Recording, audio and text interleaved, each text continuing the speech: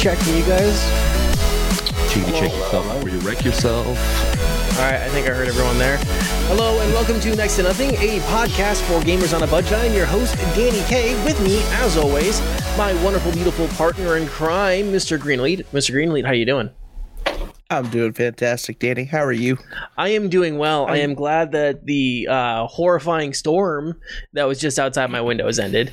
Legit, like, it started out with dime-size hail, went to fucking, I don't know, ping-pong-size hail almost. It was girthy. It was pretty girthy. If Mr. Greenlead is my partner in crime, that our getaway driver is Rebspen. How you doing, Padre? Oh, man, I'm doing fantastic, Danny. Thank you for asking. I hope that you are as well. Yes. And if you're our getaway driver, then Knight is our hostage. How you doing, Knight? I am doing well, although I'm not so sure about the hostage situation. You know, I was kind of hoping I'd just be a guest on the joyride. I wanted to be a companion. I guess I'll take hostage for tonight. He's the documentarian. He's our Joe Exotic. He's our Joe Exotic. I am the law. You'll get Stockholm Syndrome pretty quick here. So Knight's Mask. For people who have not met you yet, why don't you tell the kind folks who you are and what you do and where people can find it? Alrighty, sounds good. I'm Knight's Mask on Twitch, TTV Knight's Mask. However you want to type that in, I always forget what it is. I guess twitch.tv/Knight's Mask. I am an SPS gamer for the most part. I work a full-time job as well, try to stream when I can, sometimes get caught up with work and school. For the most part, I play a lot of Destiny 2, been getting into a free-to-play game on Steam called Splitgate, and just try to have a fun time every time I play. That's what I do. Awesome, guys. Go check him out at twitch.tv/KnightsMask, KNIGHTSMASK. Links are always in the description of this episode if you guys are listening on Spotify, Apple Podcasts, Google Podcasts, or if you're watching on YouTube. Before we get into the meat of the show, we are currently sponsoring SWA Motorsports racer Dad Chattern as he hits the track in the Outsider Racing League. Watch him rep the NTN logo every Saturday at 9 p.m. CST over on the Sim TV YouTube channel. That's SYM_TV on YouTube. Links are in the description of this episode. Of course, if you guys are new to the show, welcome. We appreciate you guys joining us. If you like what we do, we hope you'll follow us here on Twitch. Make sure you do follow all of these guys on their individual Twitch channels. Subscribe on YouTube and maybe even tell your friends. That's the best way to help out the show, actually, is to tell your friends. And you mentioned, Mask, that you were playing a game recently called Splitgate Arena Warfare. Yes, sir. It is a Halo-esque game relying more on jetpack movement, although you do have a very limited burst of it. You can create portals to run through, shoot people through. Your own portals you can see through, other people's you cannot, although you can use enemy teleporters as well. It's a very interesting game, mainly tracking based when it comes to FPS games, and a lot of it relies on your hipfire accuracy and how well you're able to keep your mouse on something. It's a very, very fun game, although I will say I checked out the competitive scene recently, and it's very different than playing in a social list, which is, I mean, not to be surprised by it, but I was kind of taken aback as to how seriously some people were taking this free-to-play game. It really was. Yeah, we have talked about this game before. I've had some time with it myself. A lot of people, and I find this to be a very apt description of the game, is Portal meets Halo. Would you agree with that? I would agree with that in a certain sense. I would say that it kind of is a non-Bloom version of Halo, especially that I do not see any Bloom at all. And I know in Halo you see a couple different weapons that have Bloom. But for the most part, yes, it was developed by a small team of original Halo producers that came together to make, I think, 1047 Studios. So for the simple-minded person, what would you say? What would you say Bloom is per se? Okay, so Bloom is a mechanic in a game that the higher your rate of fire and the more you lay on a trigger, the less accuracy you're going to have with said weapon that you're using, and it usually relates more to single tap rifles like semi-automatics. Your autos usually have a better mechanic for that in which they stay on target more, but when it comes down to single taps such as pistols and your semi-automatic rifles, you will see you may be right on somebody's head for your first 2 shots, and your third one you're still there, you're right on it, and your bullet just strays to the left for some unknown reason.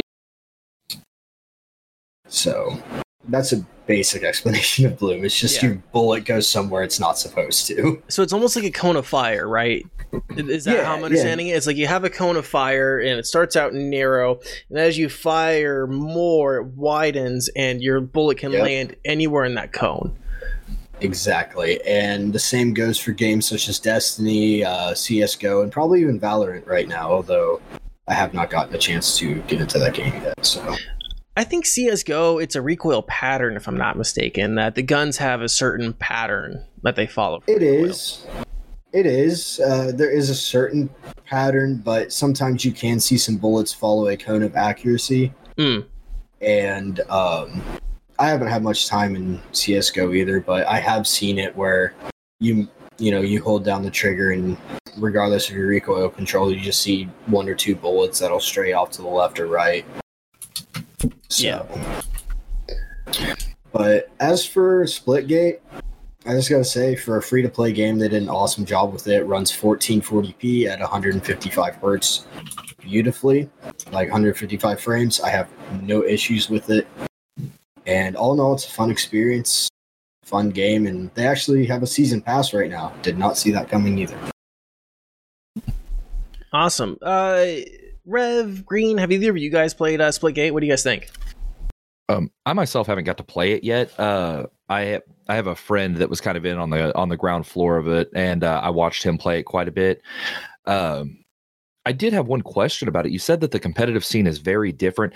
When you say that, do you mean like in a sense of just like overall sweatiness or actual like toxicity? Because I know a lot of competitive games can have like a really, really, really heavy toxicity behind them. So I was curious as to, because that, for me anyways, that could actually be like a big make or break for me even trying to get into a game is toxicity. In my experience, I have not seen a lot of toxicity in it. I've seen a lot more like tea bags. No, not a lot of toxic chat. Then again, there's not a lot of chat at all. Hardly any people were in the game chat. The worst thing I did see was somebody just up and left because my team was losing. He just straight up left the game. And I mean, come on, man. You're playing a game, play it out. Don't just leave. Yeah, so it's more different in like a sense of just like the level of competition in it. Oh yeah, I mean, I'm a low ranking player in that game just because I haven't been in competitive much, but I loaded it and people were hitting 3 taps with pistols, whereas I'm used to hitting 4-shot bodies, and they're just boom, boom, boom, done. Through portals, they close portal within half a second. Just the most reactive players I think I've ever played against, even higher than top tier Destiny streamers and YouTubers that I've played against.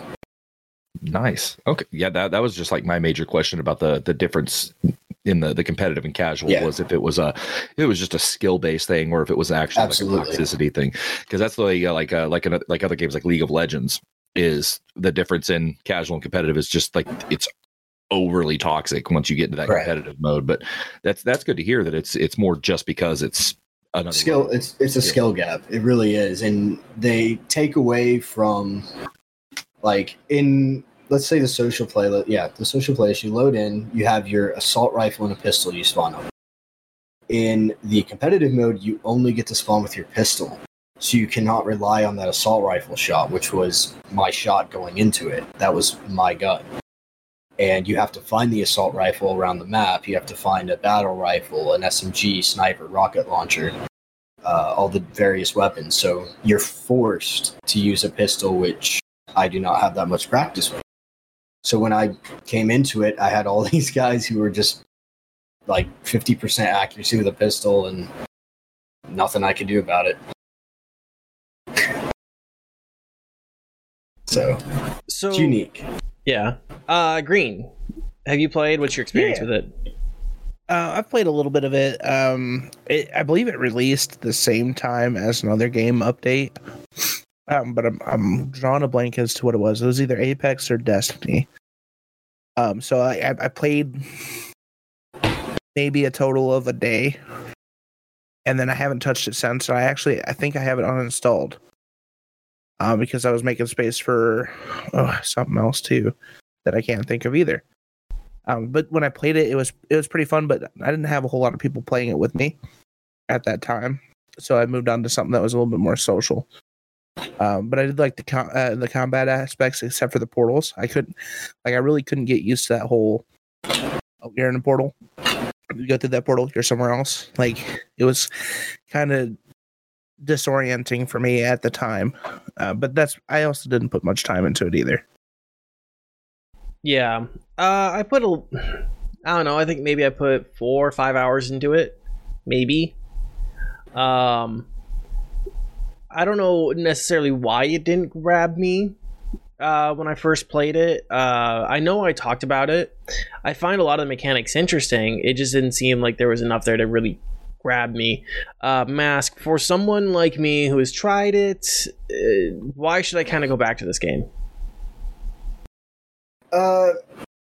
I think you should go back to the game to play with other people for the most part, because once you get a big party going in it, it is one of the most fun games to play. Like, I was playing with Tommy Biggs the other day, and it was just an absolute fun time of just running around. You can goof off in the game, and it's a game where you can practice, your tracking and use it as a side game. That's what I would say, is use it as that game to get away from the mainstream big popular games that a lot of people are into. You can bring something new to the table and gives you a chance to work on some skills you may want to polish up.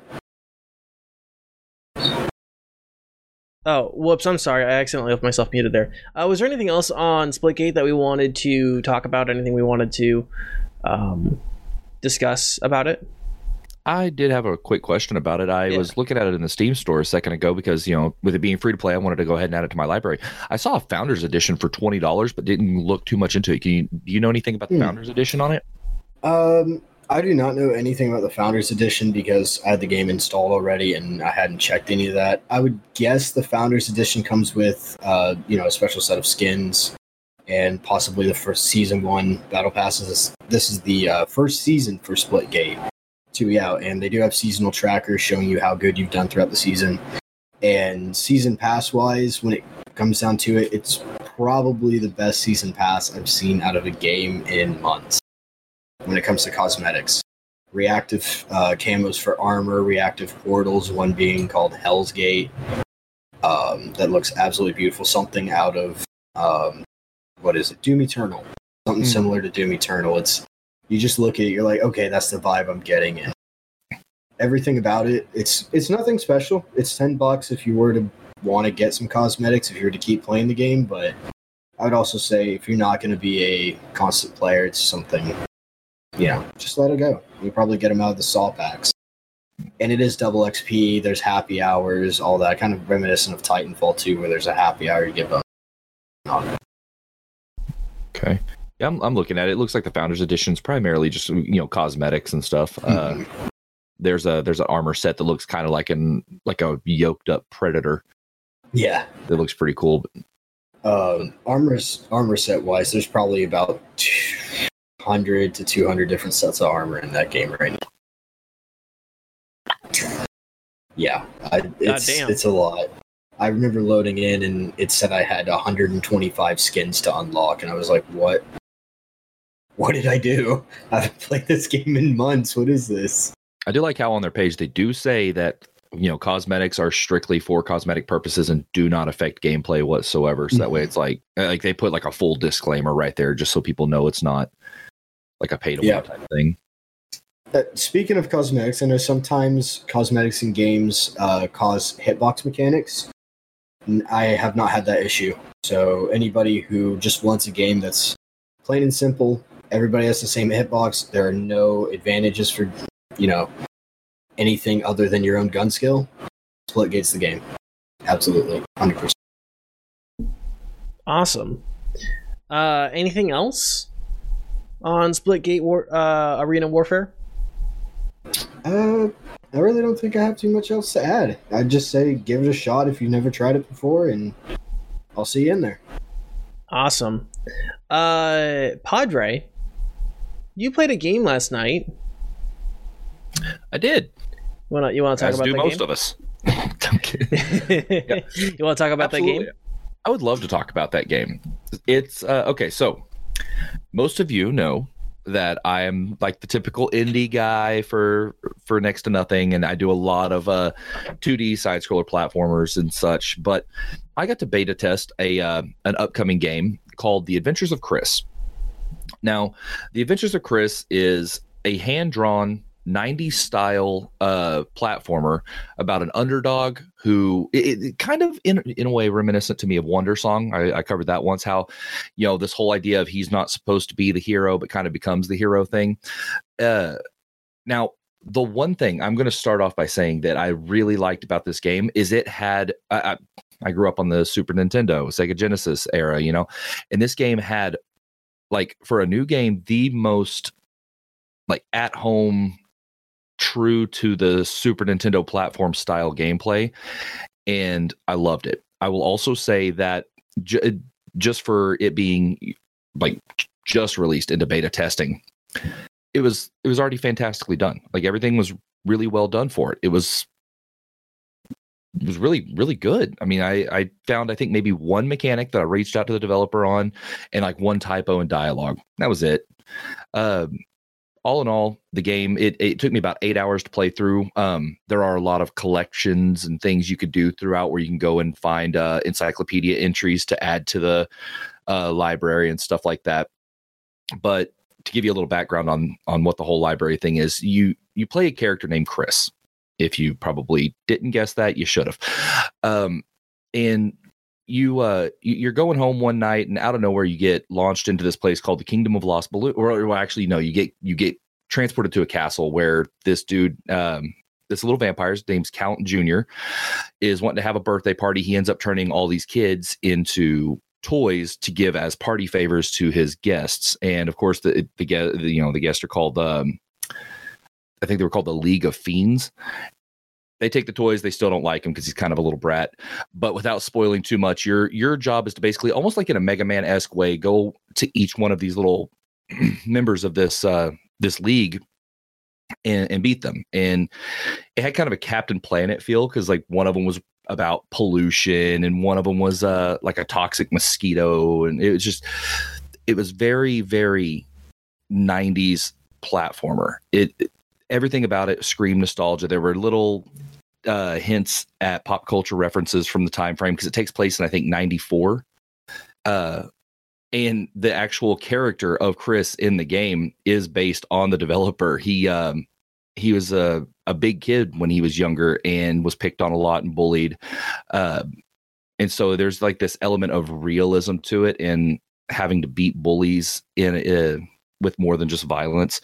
So it kind of, for me, the story stuck out on multiple levels, with the whole idea of it's not just, go beat bosses, but there is this aspect of, hey, treat people with respect, because you never know who could really be the hero in the end.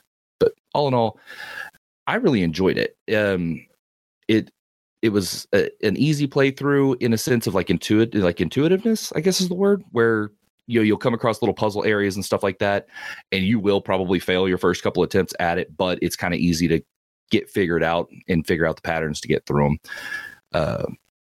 I would honestly, I'll give it a full on rating right now. I would say solid 7 out of 10 for beta access. I wish it would be a little bit longer, but I'm not going to dock the score too much on it for that, just because even though it's not that long, there is replayability, because there's so much you can go back and do with the collections and stuff. Yeah. Just real quick, because I want to make all the people out there feel old. Rev, what were you doing in 1994? I was in preschool. Green? I was sucking on some titties. Mind your business. I was in someone's ball sack.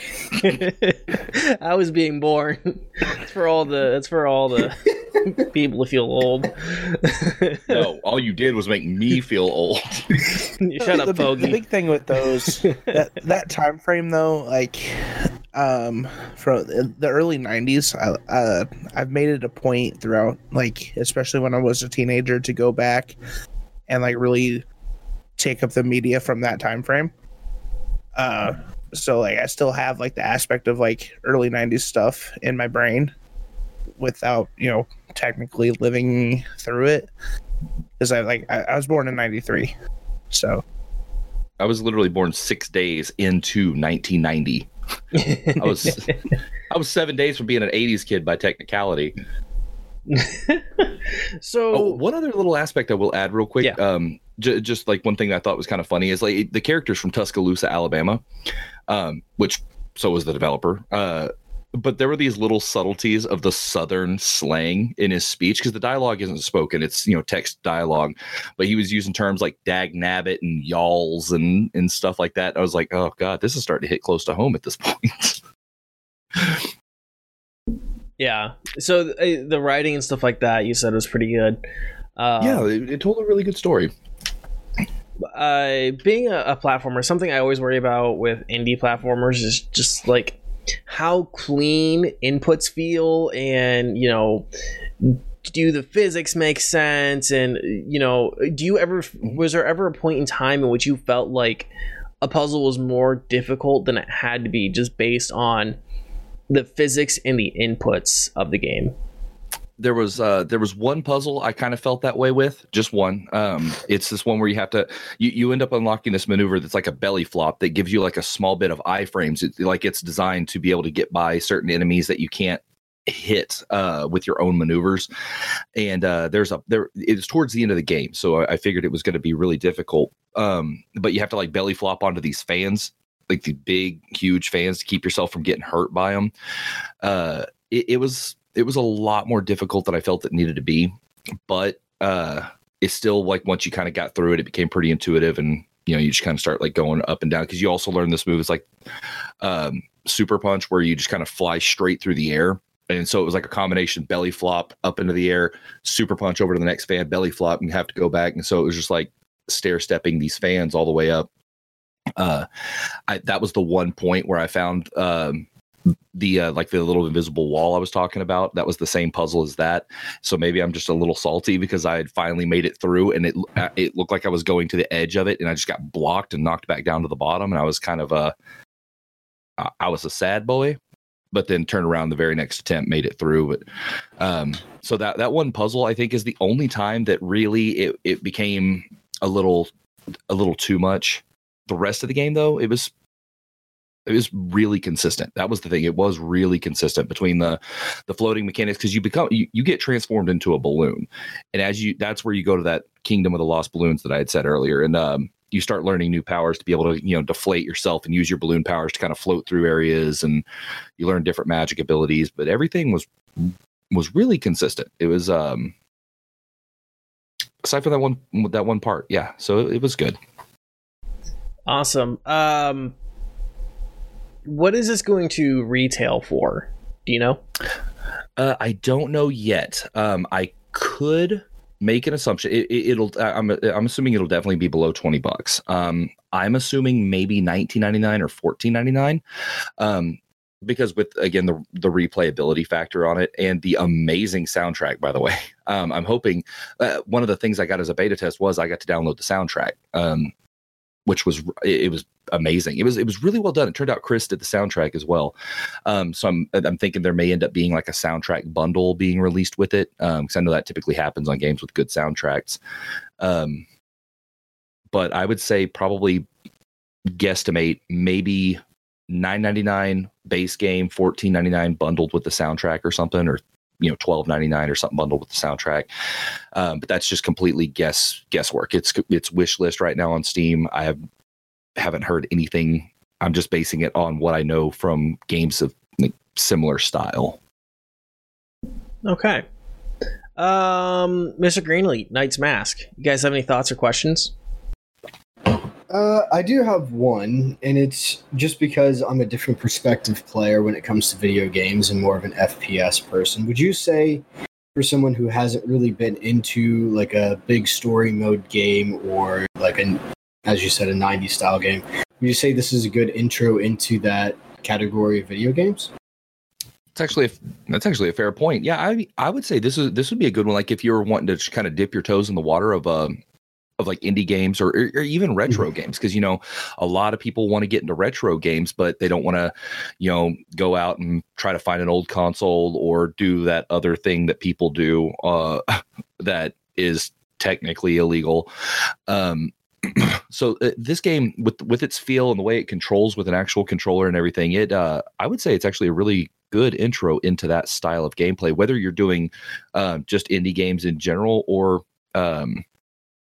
want to maybe get into more retro stuff, because it does kind of introduce you directly into the story. And in the tutorial, and it kind of takes you through without really feeling like a tutorial. It's like you're actually still accomplishing stuff as you're going through the tutorial. You're collecting the currency in the game is cookies instead of like coins or rings like Sonic and Mario.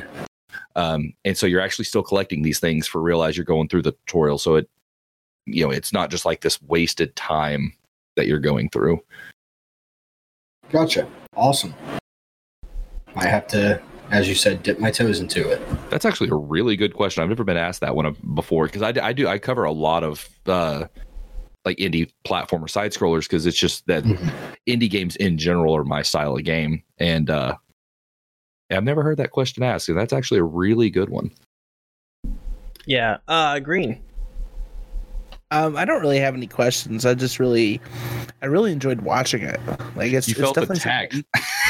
Yeah, like you can sit there and watch someone play it. Like let's say you have your computer out in the living room and you have someone playing it while you're watching. It is so much. It's like so enjoyable to watch, let alone play.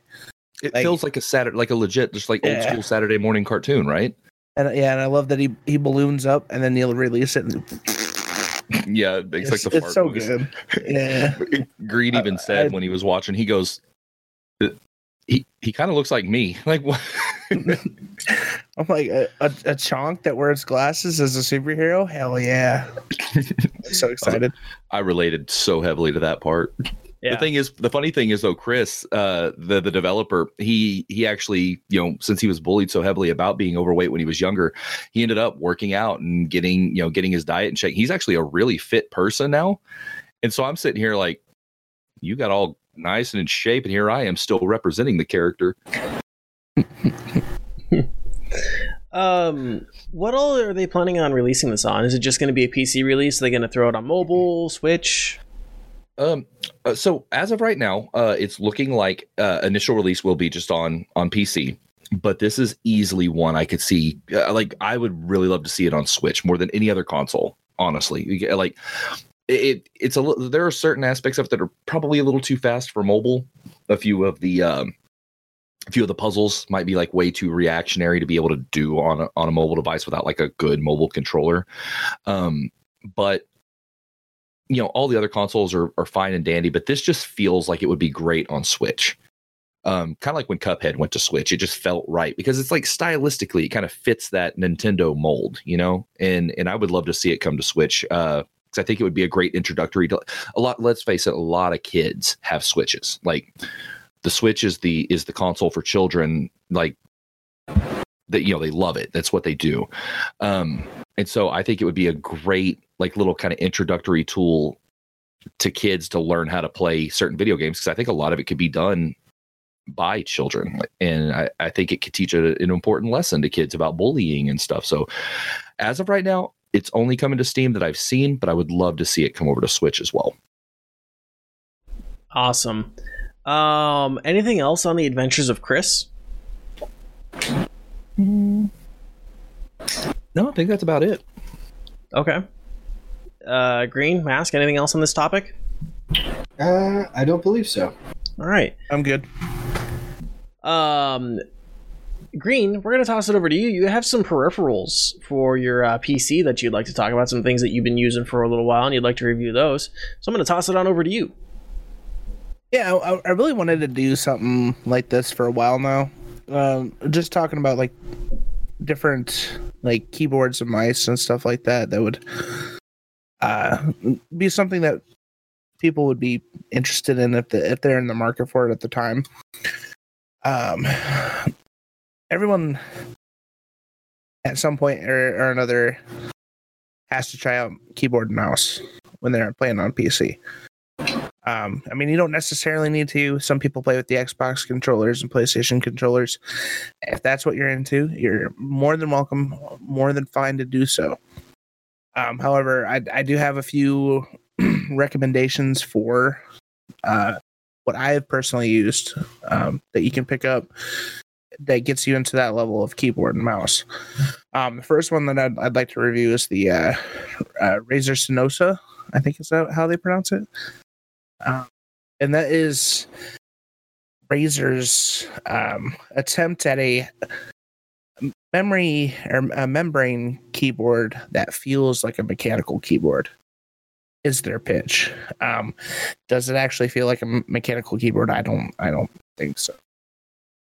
It is a great budget keyboard though. I think it cost me like $45 at Best Buy on sale, and I think they're even cheaper now.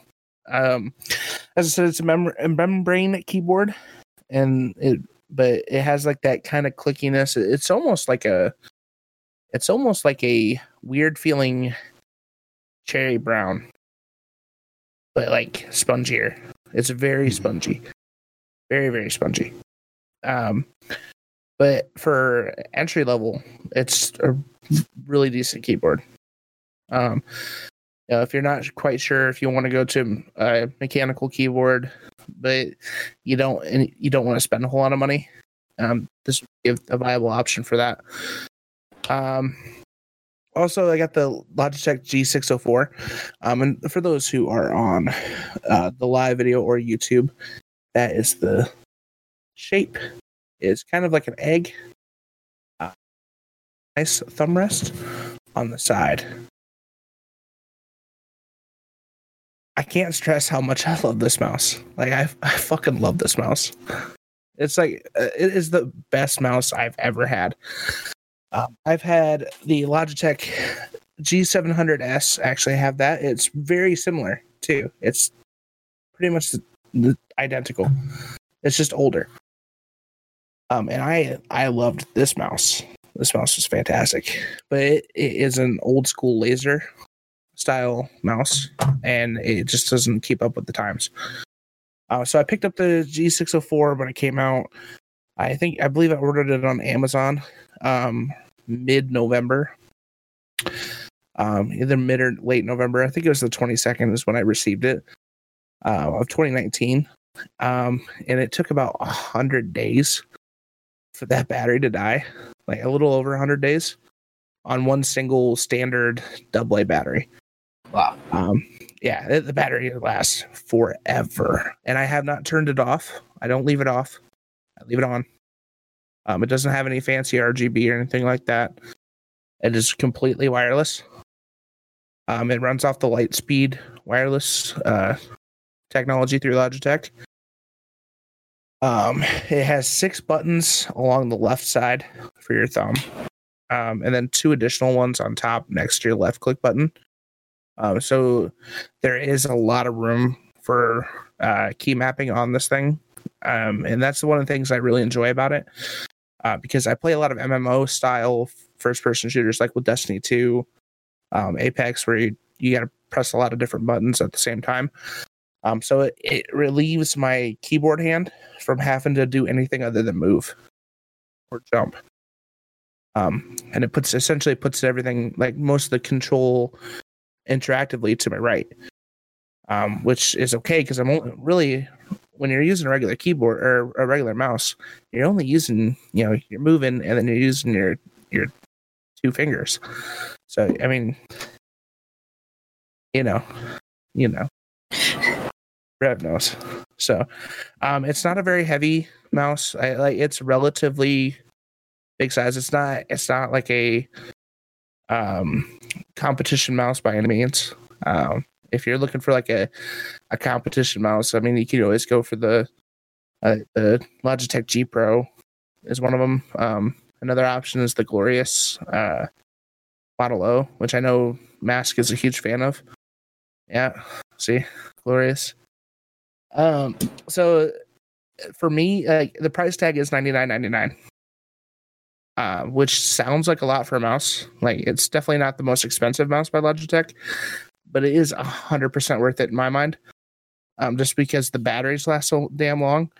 Excuse me. And it's extremely responsive with the light speed. And those extra buttons are amazing. Like, I was super sad when I decided to upgrade from my 700. And at the time, the 604 wasn't out. So I went to a Logitech I think it was 903 with the charging pad. And it was a good mouse, except for, like, it was small. There wasn't a whole lot of buttons on the side. And it was really light, which is fine. But, like, that's not what I'm in the market for. I by no means am a professional first-person shooter player. You know, I mainly do it for fun and for streaming. That's it. So, like, I love the options for this keyboard or this mouse. I keep calling it a keyboard, but with as many keys as it has, anyways, it might as well be a keyboard. Right. And then the last one that I do want to bring up is the Glorious GMMK. And I have it the compact version. And that is tiny. It is a 61 key compact USB Type 2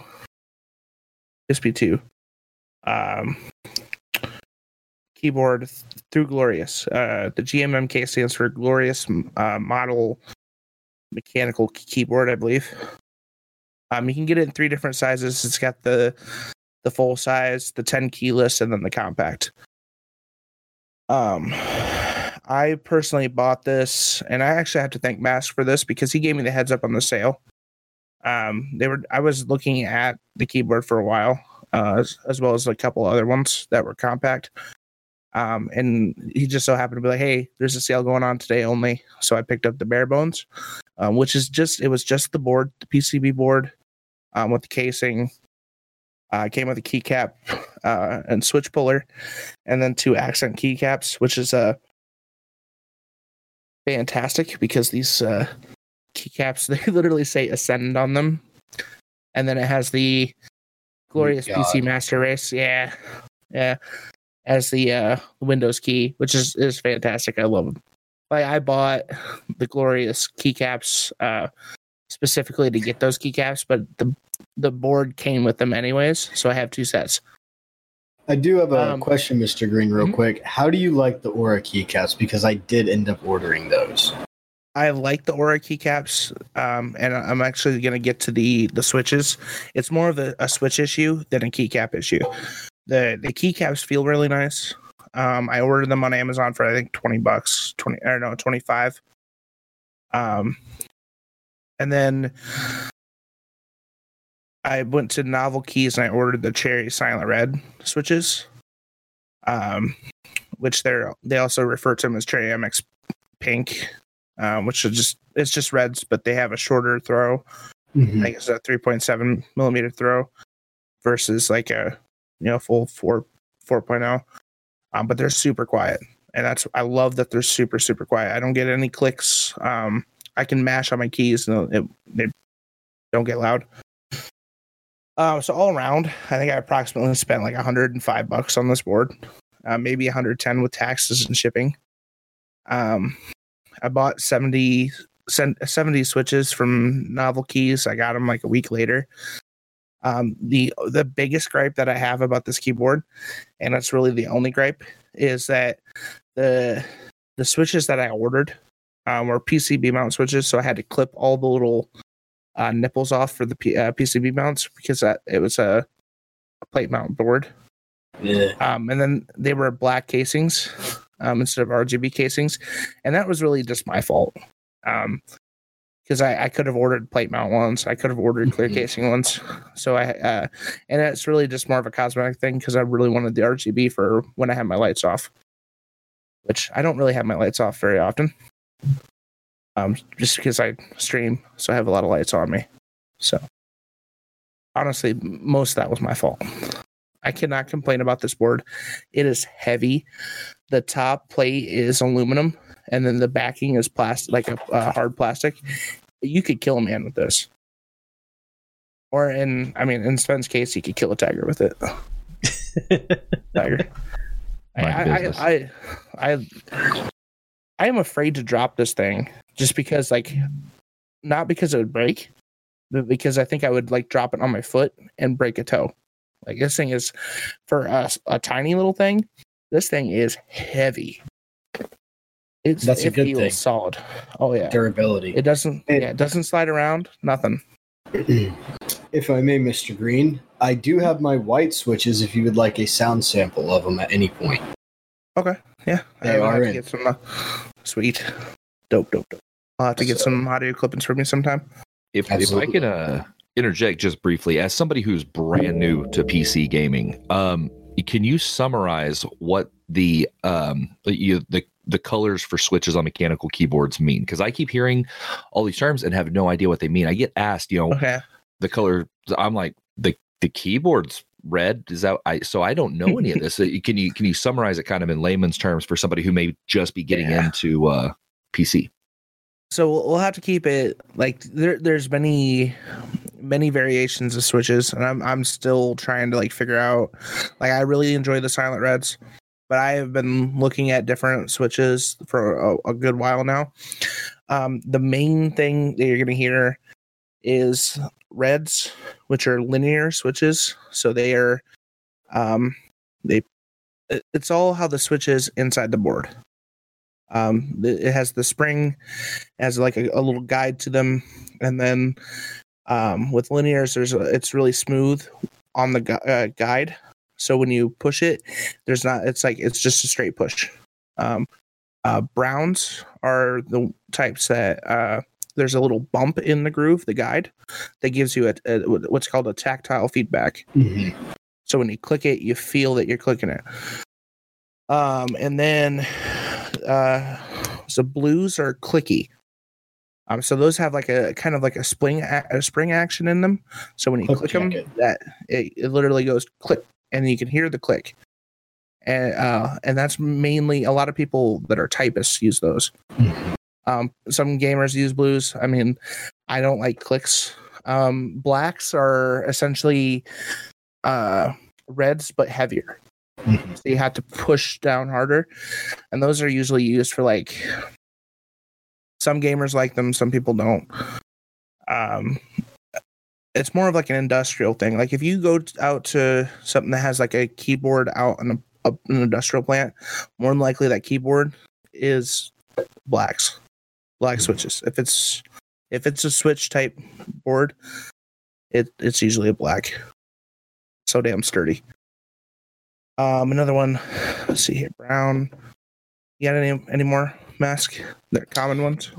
I mean, if we're talking about the big like main brands, we could always go to Kale as well, because their clicky switches are a little different in their operation, such as the whites. Those are their top switch. I think for sale, a lot of people are buying them at the moment. Very hard to get hands on. They sell out almost every time I look on Novelty. And the main difference is they are actually a linear switch that has an improvised click using a click bar to give you that typist feedback, and it takes away a lot of the ping of your typical switch sound, but still gives you that same feedback you'd look for. Then if you want to go for your in-betweens, there's like your Gateron Yellow, which I think is what Tfue is using right now. Yellows or Novelty creams, but there's definitely a lot that goes into it, and really it's just all in your own opinion. I mean, you got the Roamer Gs from Logitech, which anybody who's felt Logitech switches will tell you they feel very different. Yeah, even SteelSeries came out with their own mechanical board switch. It's called the OmniPoint. Yep. So like it's all a matter of preference when it comes to switches. Absolutely. The main line that you hear the most is Cherry. That's Cherry MX. Yeah. And then like Gateron and Kale, those are different essentially brands of switches. But they're still a mechanical switch. Yeah. So like Cherry clones. Yeah, exactly. They're like clones of cherries. Mhm. And each person will tell you that, you know, Their Kale's preferred better than brand is Gateron. better. Yeah. Gateron's better than So- Cherry. Cherry's bottom of the list, or Gateron's bottom. Yeah, someone will say that like Gateron's smoother than Cherry and it's cheaper. Like I honestly, it doesn't make a huge difference for me. Like I've tested out. Like I'm gonna get a bigger like a strip for a tester to just buy each of these switches to try them out. But for right now, what gets me going is Cherry Silent Reds. Mm-hmm. So I just like that they're smooth. They don't take a whole lot of force to push down, and they're super quiet. Awesome. Anything else in this conversation? We'll be contextualizing some stuff here later, but I want to see if we're finished with this conversation. Yeah. I think so. I mean, I maybe have one more thing to add for Mr. Green here. By all means. Just one more thing to throw in, and it's never to be excluded on the budget keyboard side. The Razer Synosis is awesome, but that TechWare Phantom me and Mr. Green have talked about, awesome mechanical board to get into. It is $45 on Amazon, and you can swap out. You can put Gaterons. There are videos of how to do that, so you can put Gaterons.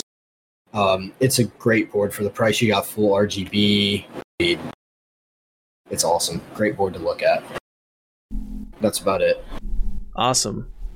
I think we're going to take a 2-minute break here, and then we'll come back. Is that sounding like it's a good idea to you guys? Yeah. All Sounds right. good to me. We'll be back in 2 minutes. Stay right there, guys. And all right. So thank you for everyone for letting us take a break and also letting us work at the kinks of the show. So we have a topic here that I've been wanting to talk about. I've mentioned it a few times.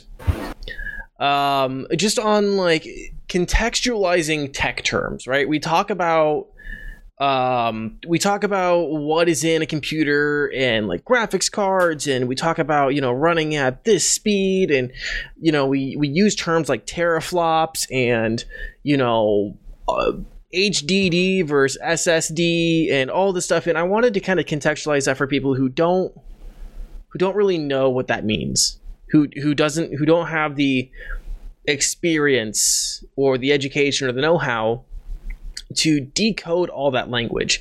I know, especially when talking about like processors and teraflops and stuff like that, I personally start to get kind of lost and it goes over my head. That's just not something I'm very knowledgeable about. So I kind of want to go through that. Mask is fairly knowledgeable. I believe you have some education in this, correct? Yeah, a little bit. I mean, from the research I've done, a little bit of schooling. Yeah. Okay. I have. So we kind of want to. Aren't you? Go ahead. You're in computer engineering as well, right? I think that's what you're saying. Yes, I am in computer engineering school right now, or actually, no, I'm planning on getting into it. I'm just getting some bare necessities out of the way. But I have done a lot of research in the past on why everything matters, and just from building computers and helping other people build computers and put together components, I had to kind of explain stuff. So yeah.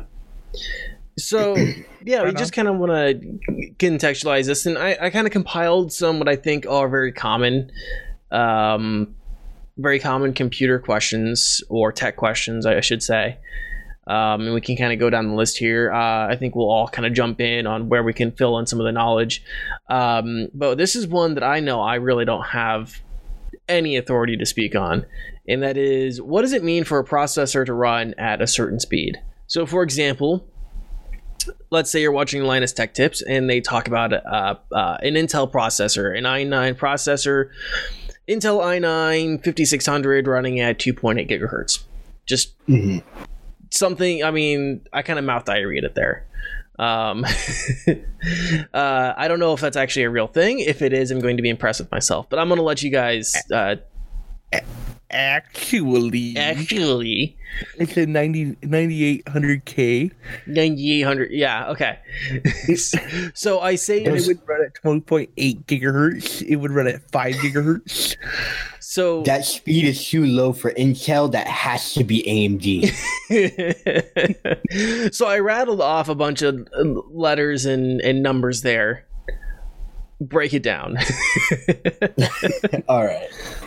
Well, when it comes down to your CPU and its speed, really, I guess the one takeaway from it should be the speed that it's saying it runs at is just how fast your computer is going to be able to communicate with all the different components in it. That's why it's pushed that the higher your processor speed, the better your computer is going to run. But sometimes it's the farthest thing from the truth. Because we look at our new Ryzen CPUs that have come out, the Ryzen 3rd Gen, and they're slower than most of the... Actually, no, I think all of them are basically slower than our main Intel CPUs. But when it comes down to price for performance, they're matching them, which is kind of incredible. And that's all due to... What? Matching and outperforming.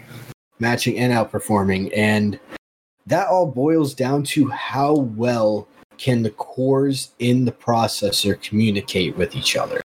And what they have done is basically taken a Threadripper, which is a super expensive. Anybody who is into computers knows a Threadripper is an expensive CPU, costing sometimes $1,000, if not more. And they put that technology into their basic CPU. And it allows for all the cores to communicate to each other on a very fluid channel, I would say. Like everything is going at once in a circular pattern. It's just all going around. And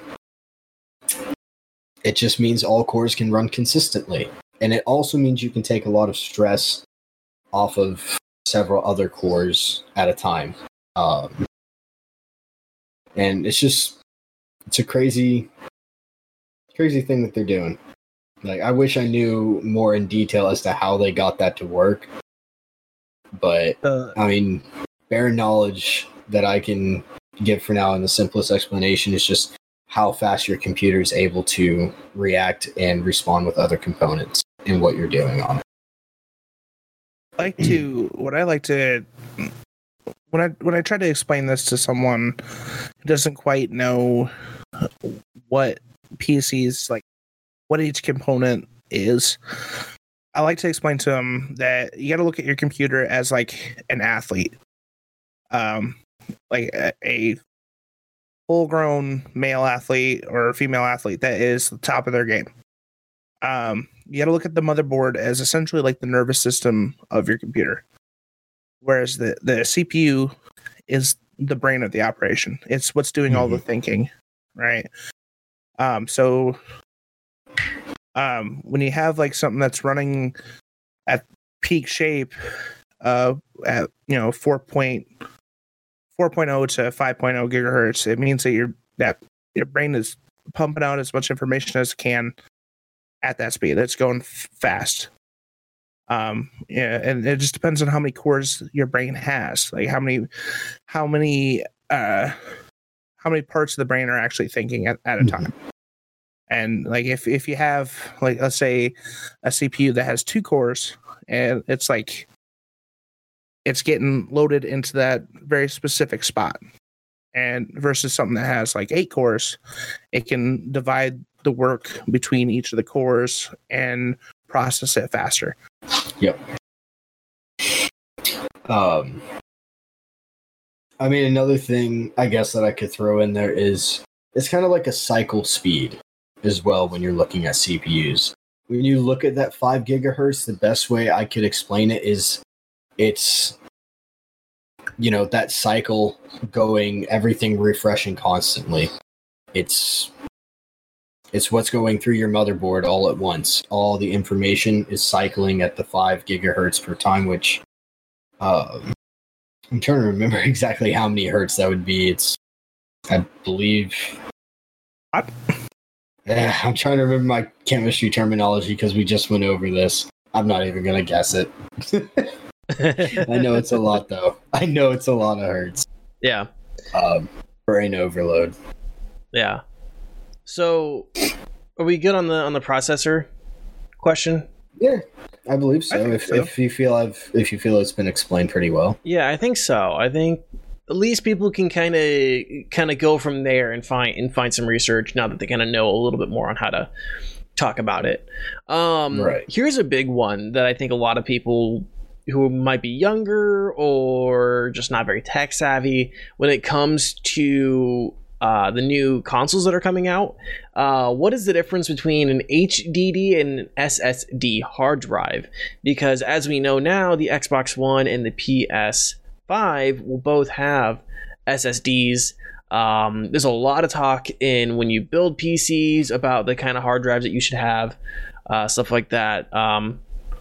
This is one where I feel a little bit more comfortable talking about, but whoever wants to take the reins on this, feel more than welcome to.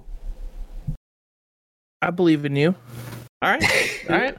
So I can butt in on any questions anybody has. So physically, or mechanically, I should say, the difference between an HDD and an SSD is that an HDD hard drive, when you crack it open, when you break it open, there's a metal plate that is magnetized, and there's the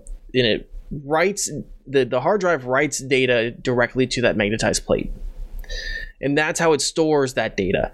And so when the power turns off, all the data is still there, and you can plug that back in. As long as it's formatted to the correct operating system, you can plug that back in. You can see all the files. Right there. An SSD stores your data on flash memory chips, kind of like a very good example of this would be almost like a flash drive or an SD card. And so those are the two big differences between the two. Typically, an SSD tend to be a little bit more expensive. Now they've kind of become the standard in recent years, but they tend to be a little bit more expensive, and they typically have less storage when compared to HDDs. Mm-hmm. But they are generally faster. And I'm saying generally just because I'm sure there's going to be someone out there who's like, actually, there's this HDD that is still the fastest on the market, and I don't particularly care about one example. Consistency. Yeah, exactly. I don't care about one potential example that someone can pull up on Amazon. Right now, SSDs, like I said, they're becoming the standard. I think if you're building a PC, get a 1 terabyte SSD to start out with, and then if you are planning on expanding, if you're doing a lot of media editing or you're downloading a lot of games, or you just need the space, then you can debate with yourself if you want to get an HDD for extra storage or an SSD for extra storage. I think if you are definitely if you're building a new PC, go for an SSD, and if you can get it, I believe it's called an M.2 drive, correct? Yeah, M.2, and it just depends on if your motherboard also supports M.2. M.2 most do now. Mm-hmm. Yeah. Really, at this point in time, there is a lot of hype about the M.2s and how fast they are. But from what I have seen, you can still get by with an SSD that still runs on SATA, and it'll be dang close to some of the M.2s that are out there. So I wouldn't stress if your board doesn't support M.2. Definitely you're fine with SATA. So M.2 and SATA are the connection types. If you think about like USB or HDMI, is not like a comparable difference, but they're two different kind of inputs or inputs and outputs. Right. And size is a big factor in them too, because your M.2s are just little sticks, They're little tiny things, whereas your SATA drives are still kind of little bricky, but not too bad. You know, Definitely no HDD. Yeah. Yeah, Yeah, HDDs are pretty bricky. I don't have. that's a weapon. Yeah. Oh man, if I had I'm scanning my office right now. I don't think. Let me look over my desk. I have an external hard drive right here that I can. That was exactly what I was looking for. There you go. This is actually really cool. This is a waterproof, rugged lifestyle one. So this is when you're supposed to take on like hiking trips and whatnot if you're wanting to, I guess, access photos on your laptop from other stuff. But yeah, and those are all SSDs, I believe, right? well, this is an HDD. Oh, that's an HDD. I got one? this from my laptop. I got this from my laptop a while ago. It is a 2 Size doesn't matter, Rev. But yeah, this is an HDD, and I can tell you right now, having an external hard drive is hell. Yeah. So external hard drives. The only time I've ever really used them was for photo, like field recording and stuff like that, and backing things up. Because as soon as you get done with a shoot and someone takes the SD card out of the camera, there's all sorts of things that can happen to footage. If anyone works in media production has ever told you that things can get lost, SD cards can get lost, computers can get destroyed. So it's always good to have it on like 3 different options and then try to upload it to the cloud if you can. Okay. So here's another one. Here's another thing. I feel like a lot of people, if they're looking at displays, hear a lot and maybe don't know. What is the refresh rate of a monitor and why does it matter? Okay. So, refresh rate of a monitor. That's basically how many times your monitor is cycling whatever is on screen. Like the flicker, I guess, is kind of. I'm trying to think of a better term to describe it, at least from what I've seen. Yeah. But the higher your refresh rate, the less of a flicker you're going to get, the less screen tearing you're going to get. And, I mean, if you're not a high first-person shooter player, that's where, you know, you're going to see the differences in what you want your refresh rate to be, because there's going to be a difference between the player who's playing, like, League of Legends, who maybe wants to see it in 4K detail instead of 240 hertz or 240 frames per second.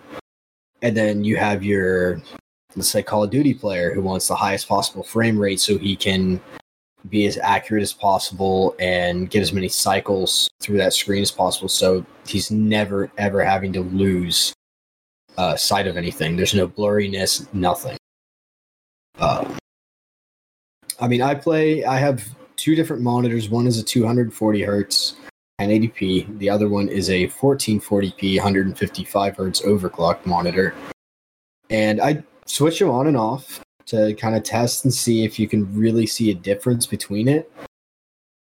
And I gotta say, as of right now, the detailing on a 1440p screen is really pulling me away from playing at higher refresh rate. And that's from an FPS player. Everything's so much more crisp and clear. It really is. So, kind of going back to what the refresh means, I have some things here that I can speak to. So, the monitor it's called vertical refresh rate, is what sometimes people call it. And so your monitor just kind of scans these lines back and forth, and it'll do that one full cycle 60 times, 60 hertz, which is fairly standard. We'll do this all the way down your screen 60 times a second. Right. So if you want to see it in action, one thing you might have noticed this on TV, like just like in your local news or something like that, and you see, like, if, you know, let's just say they're like at a work computer or something like that, or in like a school computer lab or something, and you see kind of that weird line that's going down the screen, that's the refresh rate actually being caught by the camera, because there's just some conflicting information, because a camera works the same way in many regards, or reproduces the same thing. And so if there's any sort of weird out of sync shit, you'll see it. That's also, and that's a little bit different from, you mentioned 1080p. The P in P stands for progressive. And so progressive is that it's going like this. There's another one called interlace. So you might hear someone say 1080i. That's interlaced. And so that's when like the refresh rates are merging like this almost, I believe. I'm a little out of my I'm a little out of all my media production classes, but you can see like when something has been filmed interlaced. You know, I could actually even make my I could make my camera do it right now if I wanted to, but I'm not going to. But yeah, if you see like lines, like horizontal lines going through something, when you like there's a lot of movement, that's when it's interlaced and it hasn't been de-interlaced for a progressive screen. That didn't knock me back into robot state, did it? No, you're good. Okay. So that's some stuff on refresh rates and like what those terms mean, like when someone says 1080. And then I guess I also said the 1080 part is the pixel density almost. It's how many pixels are in, yes. You know, and it's, what is it? 1080 by, is it 1280? Right? Is that what it is? 1080 by 1920. 1920 by yes. 1080. 1920 by 1080. Thank you. And then, just another thing is aspect ratio. When it comes to monitors, there's 16 by 9, which is what most monitors and TVs are in now, and then you have 4 by 3, which is what most like CRT screens, you know, tube TVs and stuff like that were, you know, 15, 20 years ago. But yeah, and then you have your new ultra wides, which are like 21 by 9 or something like that, I believe. Yeah. And even higher than that, and they're, I don't know, very weird. I haven't gotten a chance to play on one yet. I'd love to, though. But that's just some basic stuff. You know, most monitors will be 16. I'm sorry, I'm reading someone else. It will be shit, what am I'm reading chat and I'm just losing it. My brain melted there for a second. So it's a 16 by 9? Mm-hmm. Yeah, okay. So most monitors will be 16 by 9. Yeah, for the most part. Cool. Anything else on monitors and like what people should know about with monitors if they're looking at buying? Like just like what some of these things mean? Really, I don't think so. I mean, you can always look at the refresh rate and just know that the higher the refresh rate, almost the more clarity in the image. Yeah. A lot of times, and the less blurring there's going to be when it comes down to looking for one. But I would say, as of the market right now, if you are going to look at that, 240 hertz just isn't worth the price tag that you're going to pay right now. So just real quick, someone pointed out something and they were right. I didn't mention this. Aspect ratio, it's first number long by next number high. So 16 long by 9 high. 4 long by 3 high. Is how aspect ratio works. Okay. Here's one that I feel like people who are building PCs probably ask a lot and need some contextualizing for it. What does RAM do in a computer? Okay. Your RAM is it's like your short-term memory for your computer. It's whatever is going on right now in the computer. So your web browsers, the games you're playing, it's whatever is being stored up as you go while that computer is on. And then when your computer turns off, gone. It's done. That's it. Everything you just did, gone. The RAM is wiped clean. And there are actually software protocols that you can do, that you can set up to where every 5 minutes, every 10 minutes, once a day, you can, even if your PC's on all day, you can clear that RAM, which does actually, believe it or not, sometimes increase frame rate or decrease the amount of times you may have to restart a game if you're on a lower end budget PC or something like that. So, I mean, yeah, it's basically just the short-term memory of your computer, and if you are having issues with game crashing, I would look into your RAM being a primary issue and seeing how much of that cache size is being filled up. Yeah. The acronym there, RAM, is Random Access Memory, correct? Yes. This might be a question for either you or Green, but you know they talk about DDR3 RAM, or was it DDR4? Is that current? Or are we? DDR4 is current. Yep. At least most preferred. Yeah. So what is like DDR4 or DDR3 mean? I can get it if you'd like. Yeah, go on this one. I didn't get this one. DDR4 is essentially the best way to explain it is it's the current main format of RAM. It's a different pin style than the predecessors of DDR3, DDR2, and generally. The main difference is DDR4 can handle faster megahertz of speed than the DDR3 models. So, like, my gaming PC is DDR4 at 3000 megahertz, and that's I have it clocked to 3000 megahertz. I have not overclocked it. It is at 3000 versus my stream PC, which is DDR3 at, I think, less than 2000.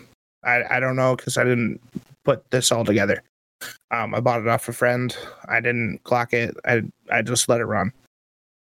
So the DDR4, you can't even fit a DDR3 in a DDR4 slot. You can't fit a DDR4 disk into a DDR3 slot, just because the prongs are completely different. It's essentially, you know, each concurrent year or each concurrent model gets better and better on how fast they run, how fast they process, how fast they essentially store what you're doing. That makes sense. And just to kind of throw this into the mix, when you're looking at RAM, just for anybody who's looking to build a computer, know that with AMD and Intel, there are preferred speeds of RAM. And AMD is built to handle higher speeds of RAM. So when you're looking at your different RAM sticks, just know you're probably going to pay a little bit extra if you go down the AMD road. I currently run DDR4 3600 megahertz RAM with my processor. But another fun fact is when it says 36 megahertz, just know that number is actually half of what they advertise. I never got into why. I tried to figure it out and couldn't, but from as far as I know, if it says 3600, that means 1800. Well, for RAM, when you get the RAM in, and it says that, like, the speed on the box, that's what it's rated for when you clock it.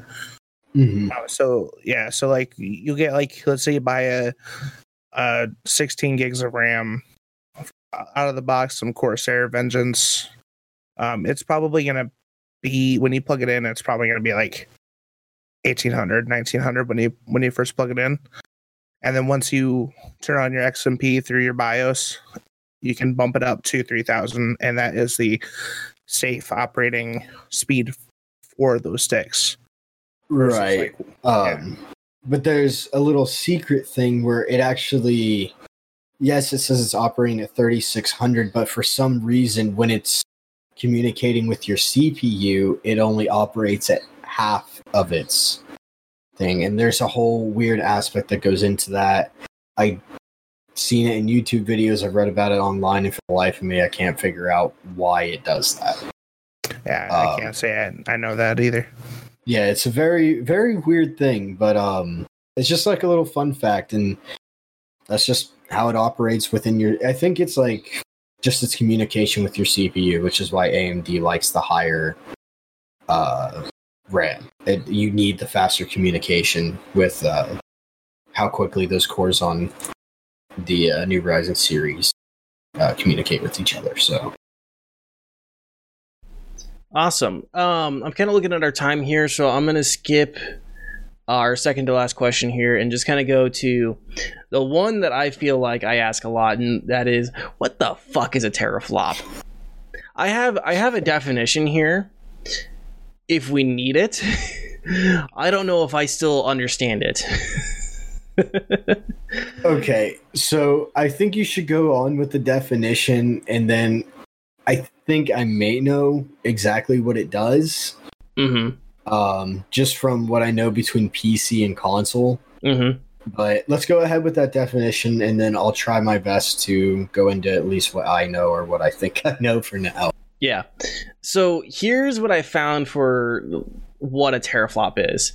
It's a mathematical measurement of computer performance and refers to the capability of a processor to calculate 1 trillion floating point operations per second. So 1 teraflop. Yeah. So if it can calculate 1 trillion floating points in 1 second, that's 1 teraflop. If it can do it in 6, if it can do 6 in 1 second, 6 teraflops. What Xbox One is, or the Xbox Series X is currently boasting, it can do 12 calculations of 1 trillion floating point operations per second. What that calculation really means or how it really affects anything, that's where I get lost.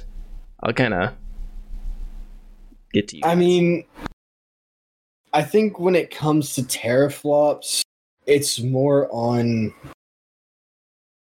and I'm just kind of shooting in the dark from what I've read on it because I hadn't really looked into it until you brought it up the other day, and I tried to read up on it a bit, and at least when it comes to consoles, you see a significantly higher download rate on consoles, and it's kind of crazy how the drives work on consoles, and I think the teraflops might play into a role on that. Just at least in my experience, I know that I can go on to, like, let's say an Xbox or a PlayStation and download. I can put them side by side with my PC, and for some reason, despite all the amazing C and whatnot, you can still get a higher download rate on a console than you can on just about any PC on the market. And I think it's due to the teraflops and how much you can handle. Teraflops, like the biggest thing when you're referring to teraflops, is they're going to be aiming towards the graphics card for or the GPU. When you have like a GPU that is boasting 12 teraflops versus a GPU that's boasting 10 teraflops, it essentially what it's saying that is that 12 teraflop one is processing that image that it's producing to your monitor at a faster rate. So it's essentially like the electronic version of dick swinging when it comes to a graphics card. While yes, you do need a good amount of processing power for that GPU because your CPU and all the other parts of your PC generally don't do high-end graphics like when you're playing video games and stuff like that. If it has onboard graphics, it can handle Google, YouTube, stuff like that. But if you're playing heavy gaming, your CPU alone can't process that. Right. Unless you're playing like Mario. Right. Even then, that's a pretty big stretch too. So, with that being said, the higher you have that speed, that processing power, the more likely you're going to get higher frames being produced, like to your monitor. the crisper the image is going to look, so on and so forth. Doesn't mean you necessarily need something that has 12 teraflops of pure dick swinging power. No, not really, not necessarily. I mean, Right. I think mine's rated for like 10.8 something, and I run essentially 144 frames on every game I play high. Which So, is I mean, yeah, it's kind of crazy to me though that you can have, a higher end GPU. Like I'm looking here and it says that, let's say an AMD Radeon Pro, it only runs, I think, about 4 teraflops, it says. Whereas an Xbox Series X runs at 12 teraflops. So, and if your GPU right now, do you have a 2080 right now? I have the 2080 Super. 2080 Super. And you So, said it like, runs about 10.8? Yeah, but the main thing with that, so like the Xbox one is going to be essentially comparative to the 2080 Ti, which is a 12 gigabyte Right. a processor versus 8. So if we're looking at that in teraflop terms relating to frames, why would the Xbox still be locked at that 60 if it's that comparable? You know what I mean? I'm just wondering that question of why they lock them so much. It just depends on if they are actually going to lock it to 60 frames. Because this, I know this current Xbox One. Okay. This is for the Series, Series X. Yeah, Series X. Sorry, I'm thinking Xbox One for some reason. Yeah, no, you're fine. So like the biggest thing between like the 5700 XT versus like current main 20 series is they're actually running at a different style of plug than the 2000 series. Mm-hmm. So like it also is DDR. Yeah. So that's another big thing is it while the 2000 series may process stuff faster in the graphics card, it doesn't communicate as fast with the CPU and motherboard as like the next gen AMD GPUs. Gotcha. While not saying it's worse, it's saying that right now they have kind of a foothold of price per performance because theirs can technically communicate with everything else faster. Right. And I think the same can be said for their GPUs as well, like with the 5700 XT. And because price for performance, you can pick up a 5700 XT on Amazon right now for about $370 and sit right up there with a 2070 Super and close in on 2080s in some cases, which are $500 plus cards. I mean, it's kind of crazy. Right. It's an awesome world we're living in right now for PC gamers, everybody. Mm-hmm. Anything else that we want to talk about on this? Anything, Rev, do you want to contribute anything to this at all? All I know is I've learned a lot today because I have not known any of this stuff before. I've always been just like, oh, big number must mean big performance. And I'm actually discovering that that's not the case. Yeah. Necessarily all the time. And that RAM means something completely different in computer terminology than it does. Never mind. So, I will put a little disclaimer, right? We aren't trying to give you like a PhD education in computer science and understanding processing. We're trying to help you at least get some of the terminology, some of the ideas down, put some little nodes in your brain, so when you go to research on your own and hopefully find some decent sources, you can kind of contextualize it a little bit and understand almost what's like a in prerequisite. Mean. What's that? Almost like a prerequisite type thing. Like it's like a beginner's class. Yeah, in beginner's class taught by intermediates. Exactly. Speak for yourself there, Big Shoots. I'm fairly certain none of us are Linus Sebastian or the gentleman who runs the gentleman who runs Gaming Nexus or Snazzy Labs or Steve.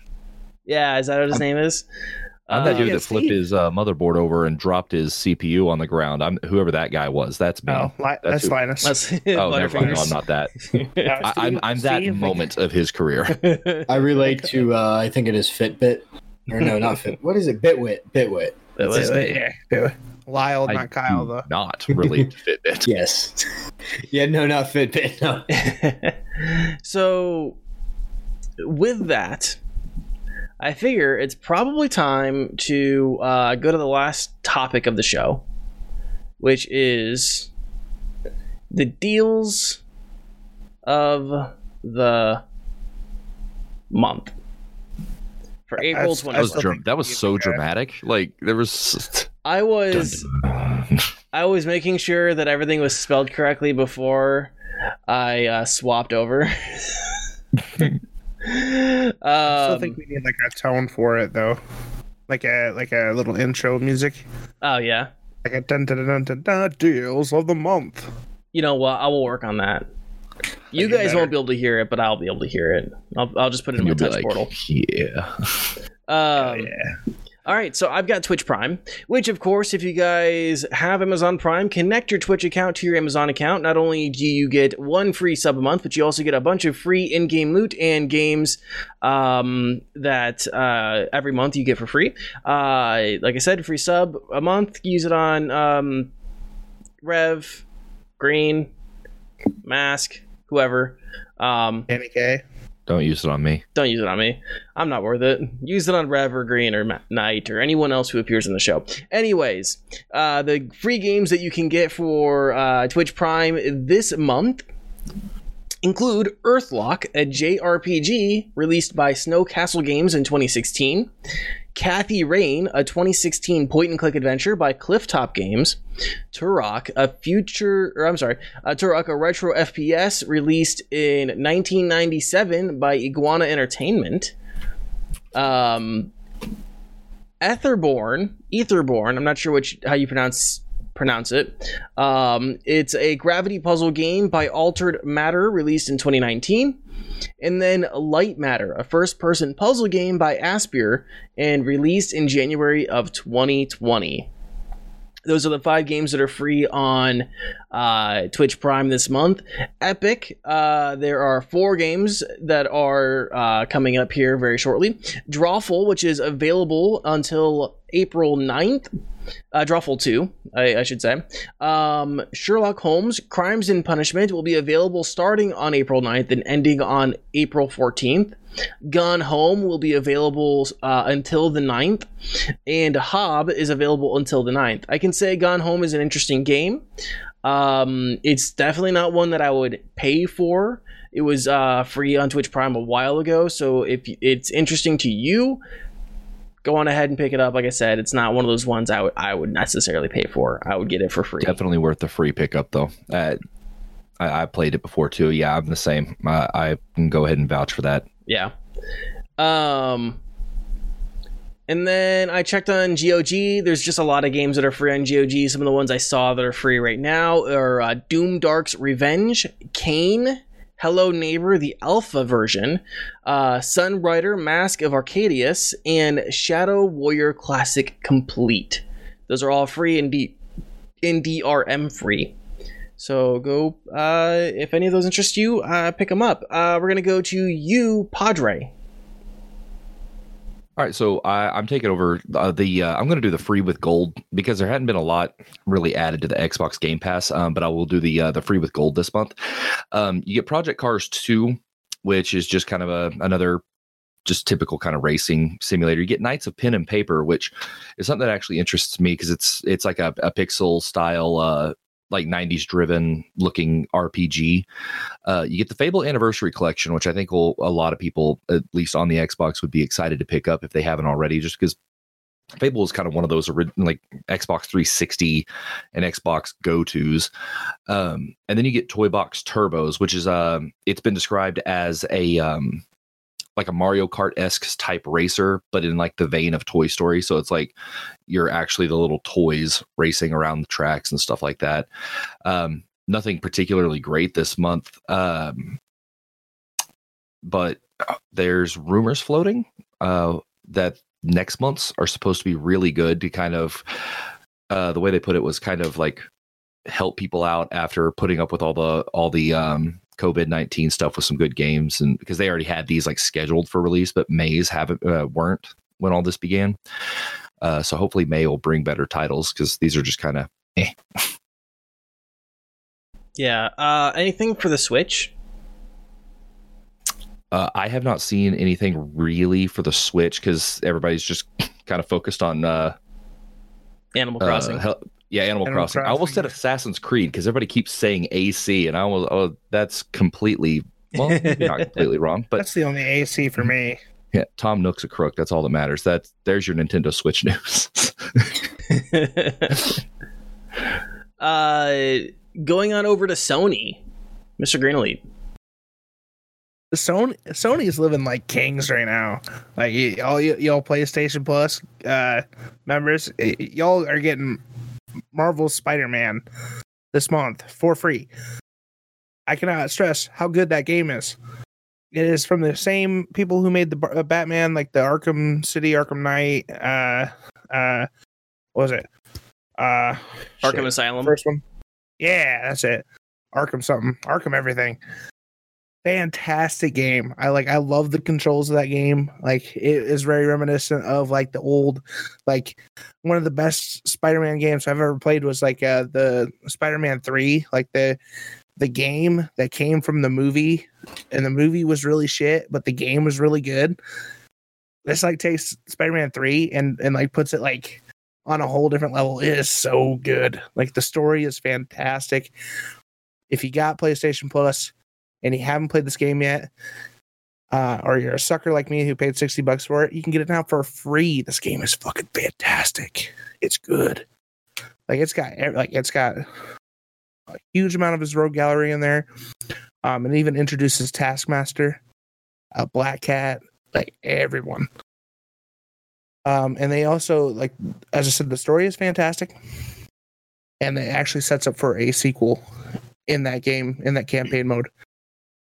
Highly recommend it. Pick it up. It's free. Pick it up. They're also offering Just Cause 4, which is a Square Enix game. It's an action adventure shooter style game. That's a really big one too. Like, a lot of people really enjoy that game. And then the Golf Club 2019, which is like a PGA Tour style golf game. If that is something that tickles your fancy too. That's your real winner right there. Yeah, that's the real breadwinner. I mean, the only thing better than playing this game is actually playing golf.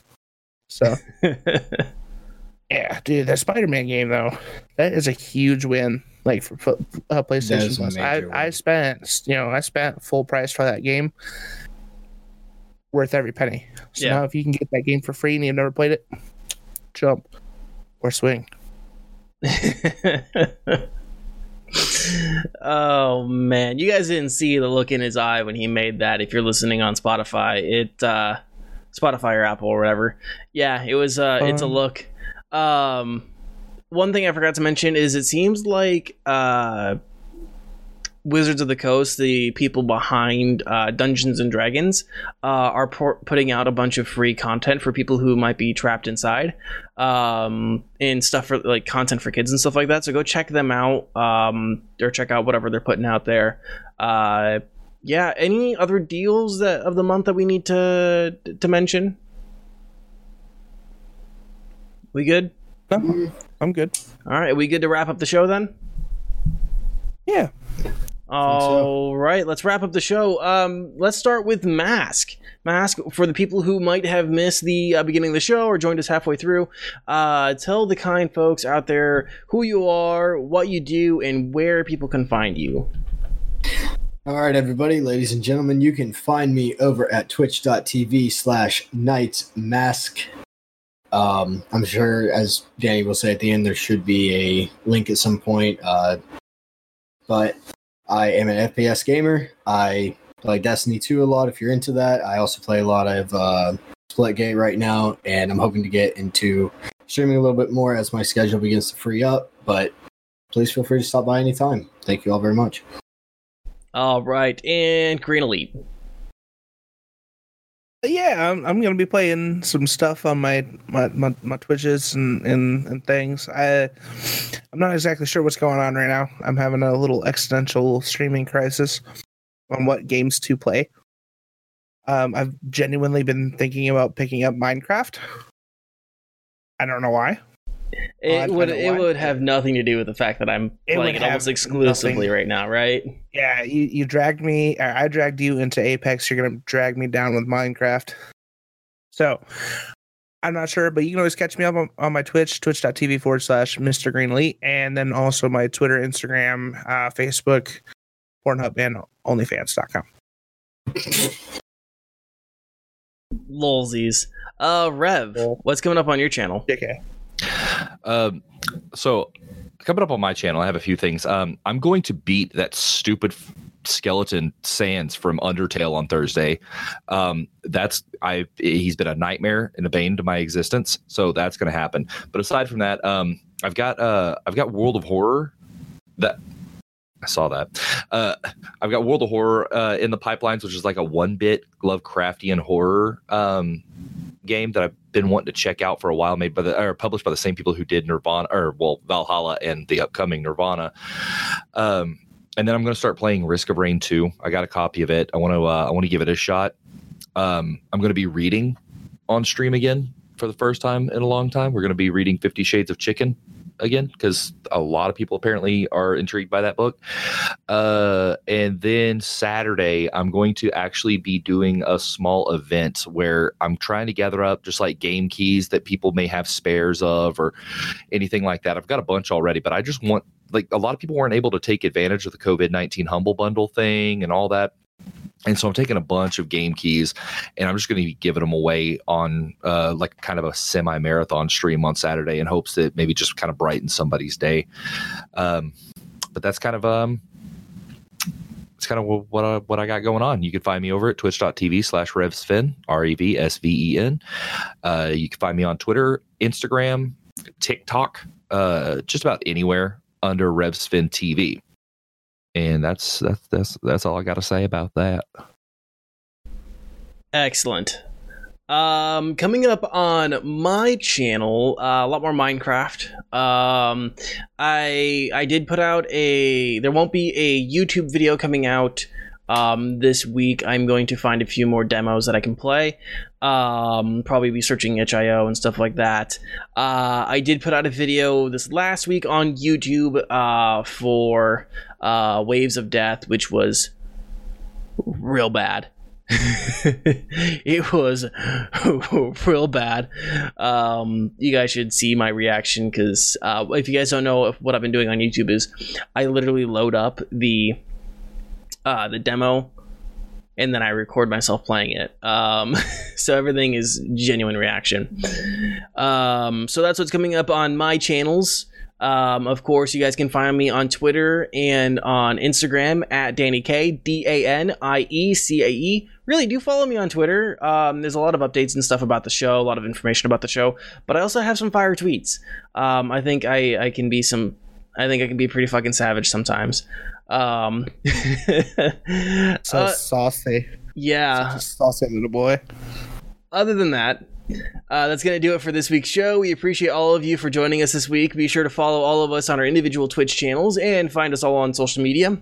If you guys missed any part of the show, you can find us on Spotify, Google Podcasts, Apple Podcasts, and everywhere podcasts are found. If you guys prefer a VOD, we are also on YouTube.